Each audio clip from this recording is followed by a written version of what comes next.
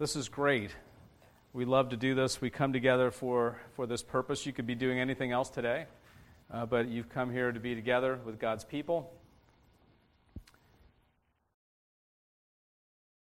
and to worship Him. I'm thrown off, Sue, because I'm watching Jimmy Carter's Sunday school class right now for some reason on my computer. Sorry, everybody. President Carter is a great Sunday school teacher. Very old, but still sharp as can be.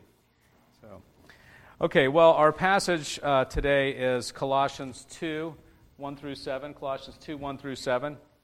Just going to start out reading the passage.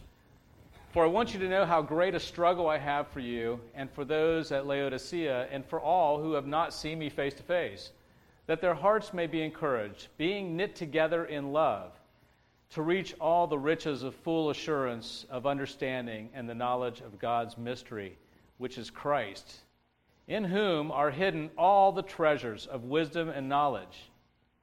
I say this in order that no one may delude you with plausible arguments. For though I'm absent in the body, yet I'm with you in spirit, rejoicing to see your good order and the firmness of your faith in Christ. Therefore, as you receive Christ Jesus, the Lord, so walk in Him, rooted and built up in Him and established in the faith, just as you were taught, abounding in thanksgiving. The last time we spoke together, we were in Colossians chapter 1, and we talked about reconciliation in Christ. Colossians chapter 1. And just to review that, I think we were in verses 15 through 20. Verses 15 through 20 of Colossians 1. And the theme of that was reconciliation. When the end of our passage the last time was Colossians 1:20, and it said, through Him to reconcile to Himself all things. So the Lord Jesus Christ, the purpose of Him coming was to reconcile to Himself all things, whether on earth and heaven, to everything, everywhere, every time, making peace by the blood of His cross.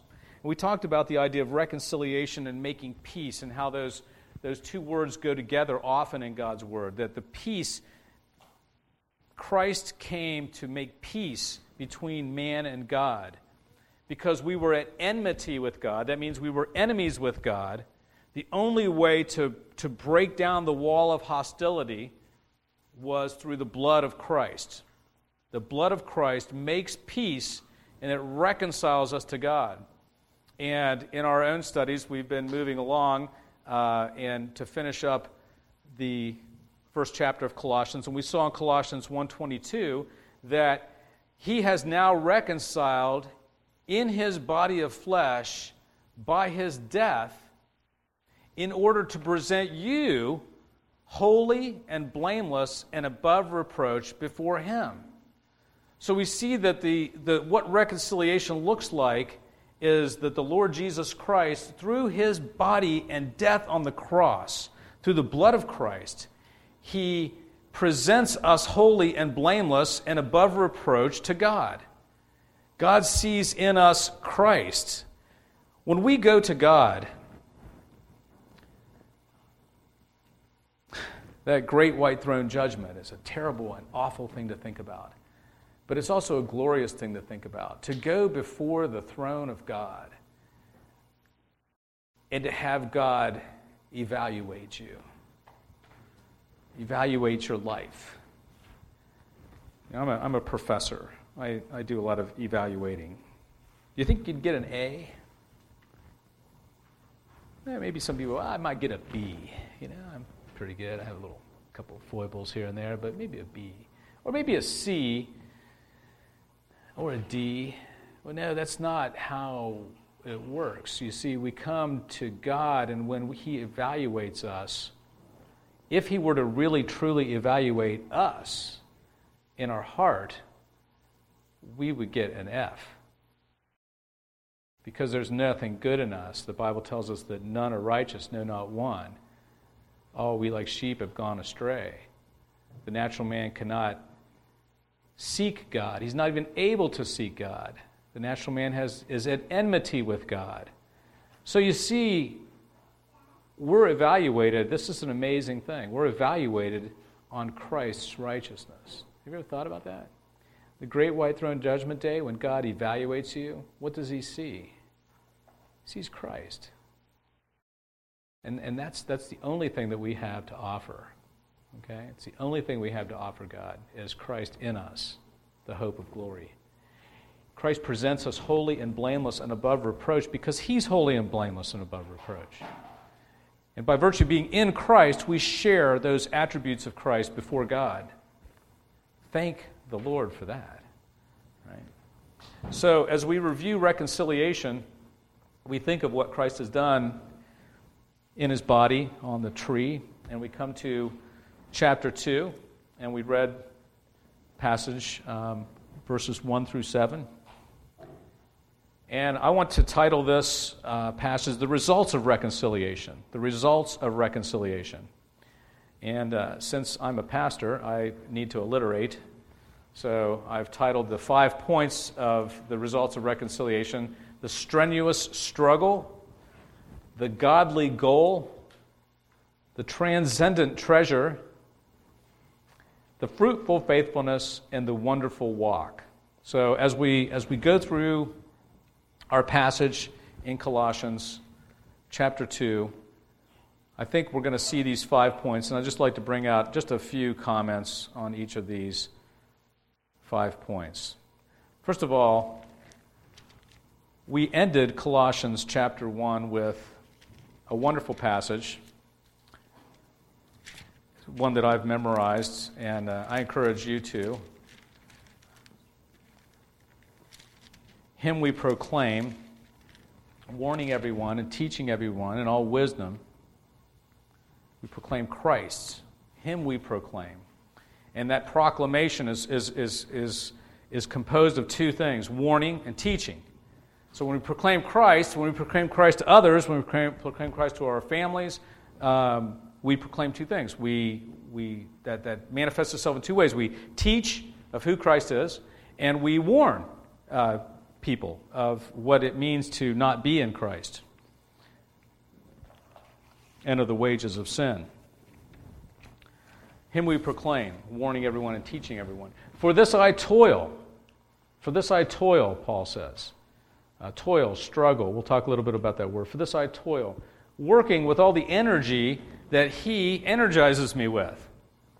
My own translation of the end of Colossians chapter 1. So we start Colossians chapter 2 with the idea of this struggle, this toil that was talked about in the passage right before. And really, chapter 2 is almost an extension of chapter 1. So first of all, let's talk about the struggle of Colossians chapter 1. What is the struggle? Well, first let's just read the passage. It says, for I want you to know how great a struggle I have for you and those at Laodicea, and for all who have not seen me face to face. Okay, that's verse 1. So let's just break this down. And what I like to do when I read the Bible, I encourage you to do this, I quiz myself about what the passage says. Who, what, when, where, why, and then I apply. Who, what, when, where, why, and then apply. You throw a how in there, but basically you quiz the passage with these questions and then figure out how does that apply to us. So let's figure out, let's do this. Who, what, when, where, apply. First of all, who is the who? Okay, this is it's going to be an open discussion now. So I'm going to ask some questions and you all have to answer or it'll take a long time. So who is the who in chapter 2, verse 1? Who's doing the struggling? Hannah? Paul, right. Paul's doing the struggling. I being Paul, right? Well, that's true. And what is the struggle? Well, I'll give you a hint on this one. The word for struggle in the Greek is the word agona. Agona. Does that sound like an English word that anybody knows? Agona? Agony, right? That's where we get our word for agony. And the actual, Alex can relate to this. Alex is a brag on my son-in-law here. He's a national championship, went to the national championship, and he should have won. The guy cheated or he would have won. I don't know, he didn't really cheat. Well, he kind of did. He kept running out of the mat. There's forgiveness. But Alex went to the national championship in college wrestling as a heavyweight, and I've watched his matches on YouTube, and just wonder how terrible it would be to be the other guy, And I'm really glad he's on my side, and so I'm thankful for that.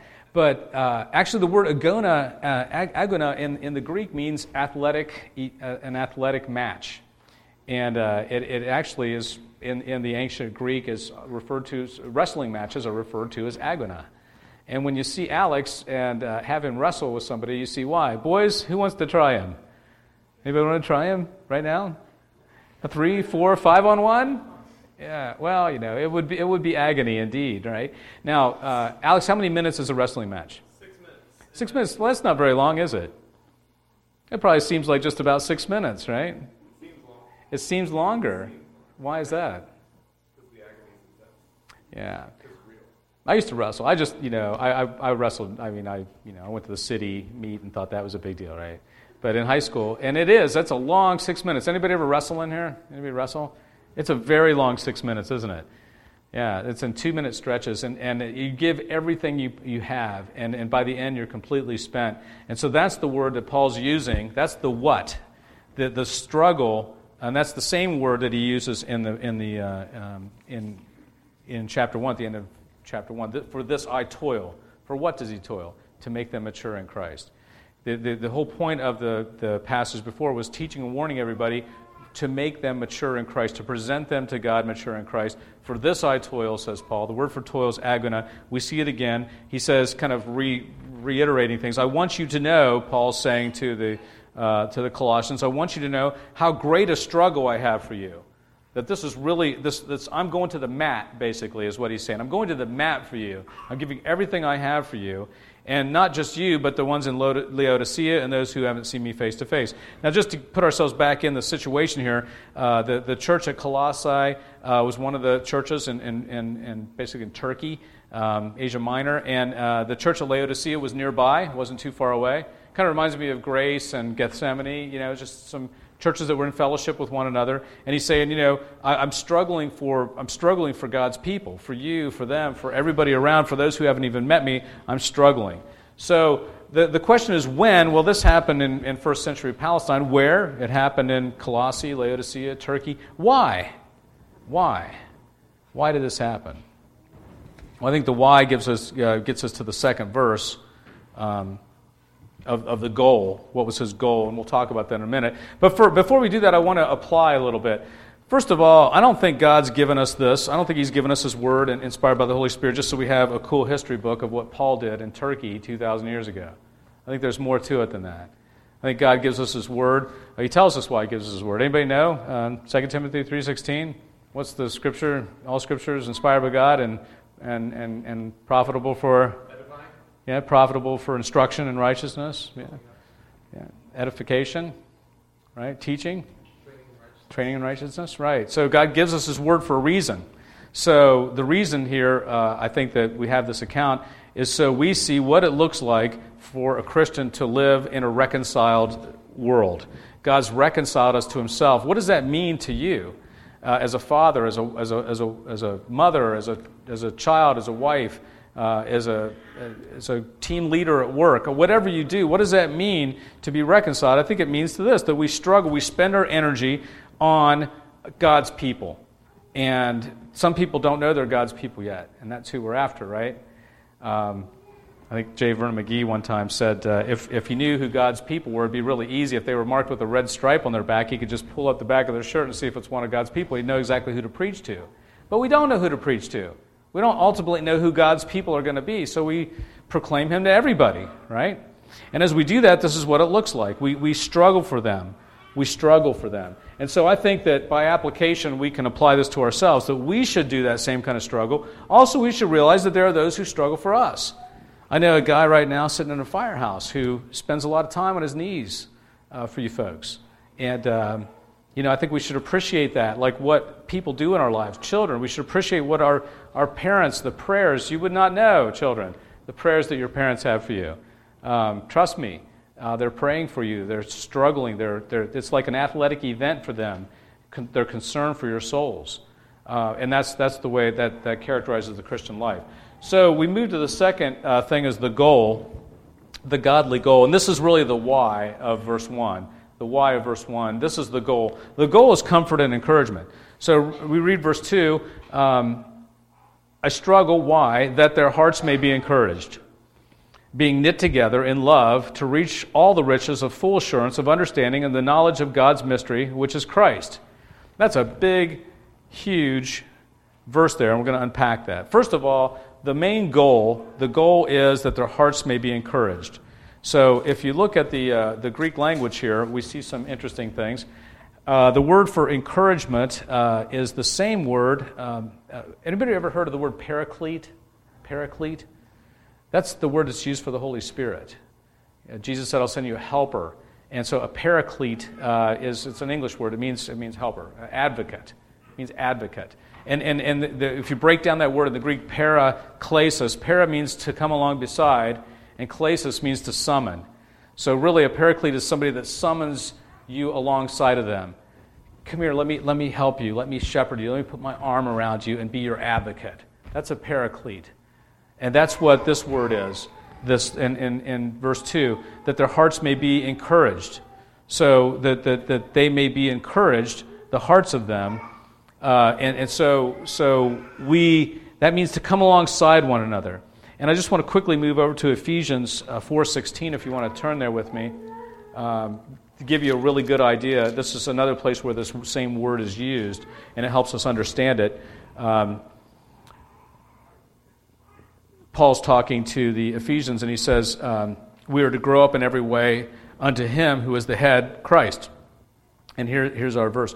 From whom the whole body, joined and held together by every joint with which it is equipped, when each part is working properly, makes the body grow so that it builds itself up in love.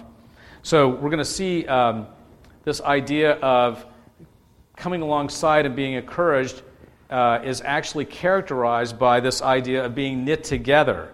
Being knit together. And so this word for being knit together is what we see here. What does it mean to be knit together? What does it mean to be joined together? And we read in our passage, it says that their hearts may be encouraged, being knit together in love. What does this knit together mean? It's one of my prayers all the time when I pray with my elders, that our hearts be knit together. And I pray for you folks, that your hearts be knit together as one heart, that we don't kind of keep our own kind of thing going on. Like, well, I like him, I want to work with him, but, I hate I hate him or something. No, we don't want to we want our hearts to be knit together, and that's characterized by recognizing we have Christ as our head and we're part of the body. So why should we, not, maybe we're an arm, why should we look at a leg and say, that leg is just, it looks so long and hairy. You look at my nice arm, I'm so nice and have a bicep. That's probably a bad example. But, we're parts of the body, and being knit together means to recognize that we're all different. And I'm going to read that passage in Ephesians again to think about this again. From whom the whole body, joined and held together by every joint with which it is equipped, when each part is working properly, makes the body grow so that it builds itself up in love. So we see this idea of the goal being comfort and encouragement. It's characterized by being knit together. We're being knit together in love and into riches. What kind of riches? The riches of abundance. The word for abundance here is the word we get for plethora. In fact, the word in the Greek is plethora. That's where we get our word for plethora. In an excess, in abundance, in an overflowing of the riches is this overflowingness. And what is overflowing? It's actually our ability to understand. It's the idea that God opens our minds so that we can understand. So let's read this. It's to reach the riches of full assurance of understanding. So if we look at that, in the Greek, the word for our understanding means our mental faculties. Okay, so we're going to talk really quick about some of the effects of the fall. When the world fell, when Adam sinned, the whole world fell. And we fell, and we became polluted. One of the effects of the fall is that our minds become polluted, and we can't think straight anymore. That's called the noetic effect of the fall, that our minds do not think straight anymore. And so that we can't reason correctly. So, by the way, this has some corollaries. When somebody tells you that you can come to know truth by reason, our answer to that is, well, that's not really right, because our reason is suspect to fallenness. Our reason doesn't work very well. We can only know truth by what God reveals to us. We can't rely on our thinking and on our reason because it is subject to the fall. What this passage is saying, that our encouragement, being knit together in love, helps us reach a new state where our mind is the effects of the fall are reversed and we can think straightly again. See, that's what repentance really is. Okay, think about this. That's what coming to Christ, trusting Christ really is. It's the idea that we can think straightly again. God changes our mind, lets us think straightly again, and we see, God's God, I'm not, I'm in trouble. I need Christ. See, that's a sane mind. But our minds are twisted because of the fall. So what this is saying is that our comfort, which is characterized by being knit together in love, leads us into the riches, the abundant riches of being able to think straightly again. And that, in turn, leads us into understanding. And by the way, this word for understanding is epignosko, epignosis. Gnosis means knowledge. And I think one of the things was going on in the background here in first century Palestine, it's going in the background today, is the idea of Gnostics. Gnostics are those who claim to have special knowledge. We spent a lot of time yesterday researching yoga, and the idea of yoga actually means to be joined to the god Brahman, which is the Hindu god of the underworld, basically Satan. And so this claim of having all your chakras and your energy and all kind of things you do to give you this special knowledge. I mean, this was going on back then too. The Gnostics claimed that the material world was evil and they had this special knowledge and they could sit in the lotus position and say and kind of relieve themselves and join themselves with the cosmic God and be at one with the universe. I mean, I'm kind of mixing the two together because I think they're similar. And we fight the same thing. And this is everywhere in our society, by the way. Elementary school children being taught yoga. And I was reading an article that there's the Hindu Missionary Society about 20 years ago claimed that the way they were going to evangelize the world with Hinduism was through yoga teachers. And all the moves all the yoga moves, they're spiritual things. It's a religion, and it's designed to release yourself and your chakras so that you can become one with the universe. And by the way, the whole point of that is there's in this Hindu idea, you have a serpent around your spine, and if you can do all the right moves, that this serpent will release itself, go through your brain and out your third eye, and open you up to the universe. It doesn't sound like Christianity to me, okay? It doesn't sound like Christianity to me at all. And so this is an interesting word because the word Paul uses for knowledge, for understanding, is, I think, intended to be a polemic to what the Gnostics were saying. So he didn't use the word gnosis, which means knowledge. He used the word epignosis, which is like better than knowledge. Epi means built upon knowledge, from which we get the word understanding. So the Gnostics are there, the people are there, and this was going on all in the background, and it's going on today. People say, that's stupid Christianity, but let me tell you about the real enlightenment. Paul's saying, look, your enlightenment, we're going to up that, and we're talking about epignosis, which is understanding. It's more than knowledge. And what is the knowledge of? It's of Christ, and it's of the mystery. The Greek word for mystery is mysterion. That's where we get our word for mystery, and the mystery is Christ. The mystery is always Christ in the New Testament, the idea that Christ reconciles everybody to himself. That's a mystery, but it's revealed in Christ. So I have down here horizontal reconciliation. I think the idea here is that God reconciles us to himself through Christ, and then he reconciles us to one another by us being knit together in love, and that knitting together in love leads us to the riches of overflowing of faculties of understanding, that we're able to think straightly again, and that helps us understand that it's more than knowledge, that we really understand what the mystery is, which is Christ, and Christ is all in all. So we have the godly goal is comfort and encouragement in Christ, and then we look at the next verse, and I've titled this the transcendent treasure. So the treasure is Christ. So it's interesting in verse 3, at the end of verse 2 and verse 3, we have kind of a reiteration of Colossians 1, 28 and 29. Him we proclaim, warning everyone, teaching everyone with all wisdom, that we may present everyone mature in Christ. For this I toil, and so forth. Him we proclaim what? Warning and teaching. So we have these two things, teaching and warning. So we have the treasure, the transcendent treasure, the treasure that transcends time and space and everything, and people groups, is Christ. And we have teaching about this treasure, and Paul's great at this. When he mentions Christ, often he'll give a little parenthetical statement of some doctrine. And here we have that in the third verse of chapter 2.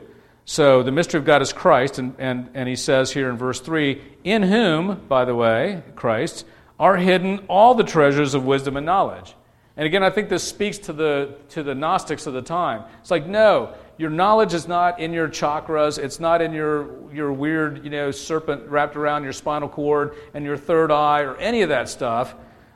True knowledge and true wisdom is in Christ. And by the way, all wisdom and all knowledge is in Christ. So, by the way, the treasures are said to be hidden in Christ. If they're hidden in Christ, they're also revealed in Christ. Have you thought about that? If the treasures are all hidden in Christ, He's the one that can reveal them, and He does. And He reveals those, and those treasures are this. By the way, the word for treasure in the Greek is thesaurus. So the next time you use a thesaurus, you can know that means a treasure of words, I guess. But this is a better treasure. This is the treasure which is Christ, and in Him all wisdom and all knowledge are found in Christ. They're not found in some odd, pantheistic religion. They're not found in some weird, kind of reincarnation idea. They're found in Christ. And then we get a warning. In verse 4, we get a warning. The warning about the wayward. Okay, and here's the warning. He says, I say this in order that no one may delude you with plausible arguments. I like the ESV's translation here. I think it does a good job. The word for deceive means to come alongside that which is right or reasonable. It's paralogizomai, to kind of come alongside with some kind of parallel idea on how things work. Another gospel, in other words. And we're deceived by that because people make plausible arguments. The word for plausible arguments, I think in the NIV it says fine-sounding arguments. I think that's a good translation as well. But this word means things that are plausible sounding, meaning that that could be right. Maybe I do have like 7, flowers along my spine that are rotating around and taking energy in and out. Well, that really doesn't sound very plausible to me, actually. But it might to some. And it's also persuasive, and it's also false. Okay, so this word means these 3 things: plausible, persuasive, and false. So he's warning. He says, look, I'm telling you this stuff. I'm telling you that the wisdom and knowledge are in Christ because you need to be careful about people that are trying to show you wisdom and knowledge somewhere other than Christ. And so he says, be careful because these things sound good. They sound plausible. They're persuasive. And this has been happening ever since the beginning of time. What does Satan say? Oh, did God really say that? He didn't really say that. And then Satan uses God's word and twists them around. We need to be careful of this. Okay, well, to wrap up here, let's talk about the fruits of faithfulness. I think now we get to verse 5, and we see that we have some fruits of faithfulness. Paul says, for I'm absent in the body, yet I'm with you in the spirit. That's a common statement of Paul's, that maybe he's not there, but he's thinking about them, he's praying for them, and he's rejoicing to see 2 things: their orderliness and their faithfulness, their firmness and faithfulness. Now, the word for orderliness is the word taxis, which means we get taxonomy. Anybody know what that means? It's when you order things in a very orderly way. The taxonomy of animals, how things are orderly and well put together. He's saying that he's rejoicing, he's seeing them, and he's rejoicing at their orderliness. Now, I think, this is something that I don't really know what to say. I don't want to say too much. I don't want to say too little about this because it's important to have orderliness. And I think that I love this church because you value that. I think we need to be orderly. God tells us how to be orderly. When we get together, when we live our life, when we treat other people, there's a way God orders His creation. He's told us what it is, and I think that He blesses those who believe Him. and believe what he says about the orderliness. And I don't want to say too much about this, but I love the way the families are here, how the family unit is respected as God's nucleus of his church, and I really, really appreciate that. And I think that I personally rejoice by seeing that, and I think God does, and bless you for that. Please try to remain orderly. And also, I think that goes along with this idea of firmness and faith. It's not an accident that these two things are in apposition to one another. Apposition, not opposition. They both help describe one another. The orderliness is firmness of faith. By being firm in our faith, it helps us be orderly. When we're orderly, it helps us be firm in our faith. You have a question? No, sorry. Oh, okay. Yeah, feel free to ask questions, by the way. I was scared for a minute. I thought you... Yeah. But our orderliness and firmness, that's the fruits of faithfulness. Okay, so he says the firmness of your faith in Christ. That is what Paul's rejoicing at. And again, when we look at applications, I think we can rejoice at one another when we see this. And we should be realize that our orderliness and our faithfulness are a blessing to others. Right? Others rejoice when they see that.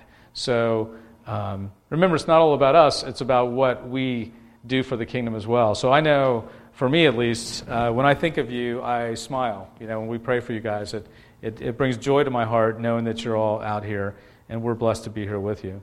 So finally, we have the wonderful walk, and we get our imperative mood verb. We've talked about this before, about the two Greek verbs, the indicative and the imperative. The indicative is a statement of just reality, what is, a statement of facts. The imperative mood is a command. So we have our command here, and our command is to what? What do you think our command is here? I heard something over here. What is it? It's really easy. It's not a trick question. Alex, what are you pointing at? So then, just as you received Christ, Jesus is Lord, continue to live your lives in it. Right, continue. The word is actually walk, but live your life is walk. The word is peripateo. We've talked about this word before. That means as you go about, right? I memorized the Greek word by thinking about going around the perimeter of my patio, peripateo. It just means as you're going about doing what you're doing, right? And that's why the NIV translates it, continue to live.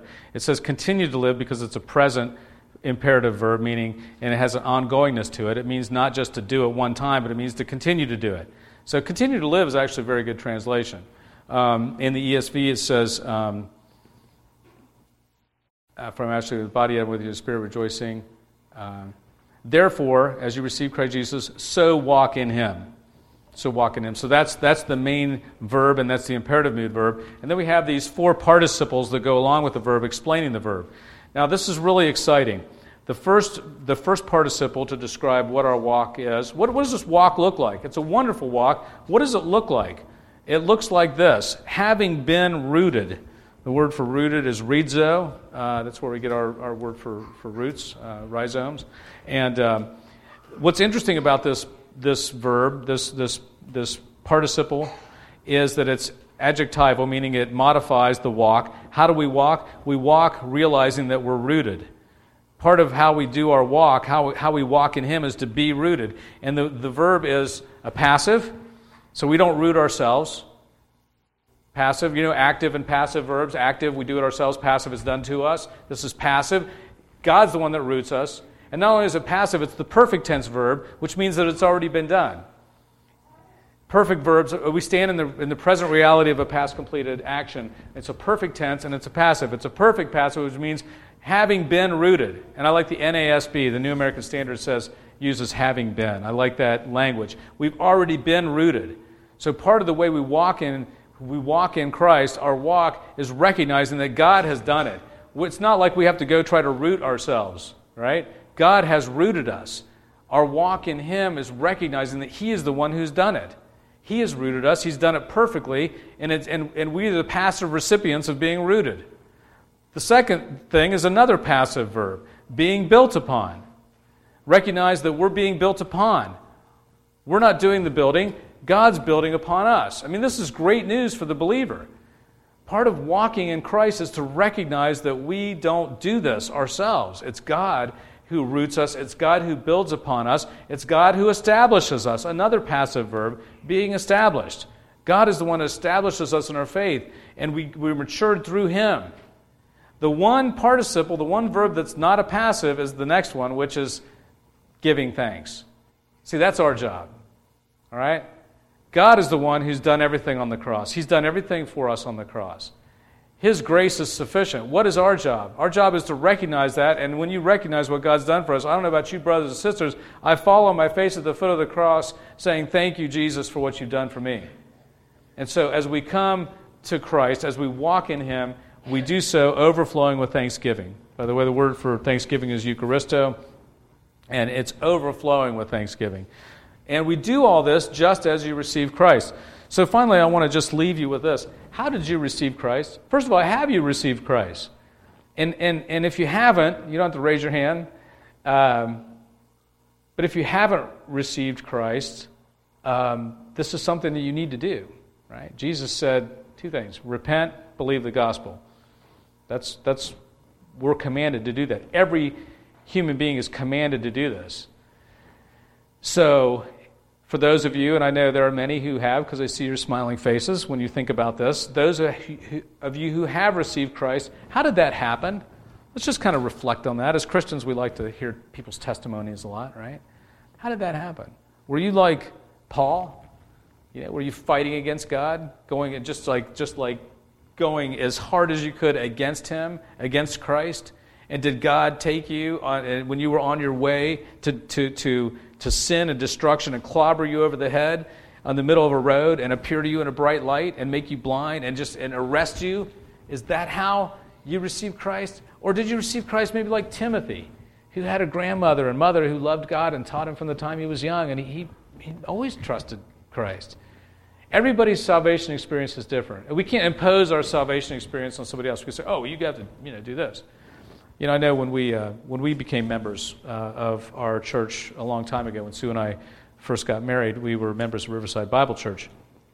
And the process was to talk to the elders and give your testimony. And I gave my testimony that there was a point in my life where I don't know. When I was little, I professed Christ, but I'm not sure that I really understood the full import of that. I think I was, at the minimum, terribly backslidden and probably not saved. And there was a point in my life when, it was like Paul. God got a hold of me, and He arrested me, and He shook me and said, I am God. And I totally give up. Like, I did not know this. And I'm sorry, and I will, and I repented, and I trusted Christ. They asked my wife. So I gave my testimony. They asked my wife, what about your salvation experience? And we'd talked about this before. We were getting married, and obviously, we weren't married yet. But I was kind of curious. Yeah, how did you? Listening very closely, and she thought about it for a long time. She said, I've always known that I'm a child of God. And I thought, wow, that's really something. So there's no road to Damascus or anything like that. It's like, I've just always known I'm a child of God. I think maybe that's like Timothy. People get mad at Billy Graham's wife. Well, if you're old like me, you remember Billy Graham. So, Billy Graham was a great preacher. But his wife, people would get mad at her because they would ask, when were you saved? And they want to know the date, the location, the GPS coordinates, and the time based on Greenwich time, right?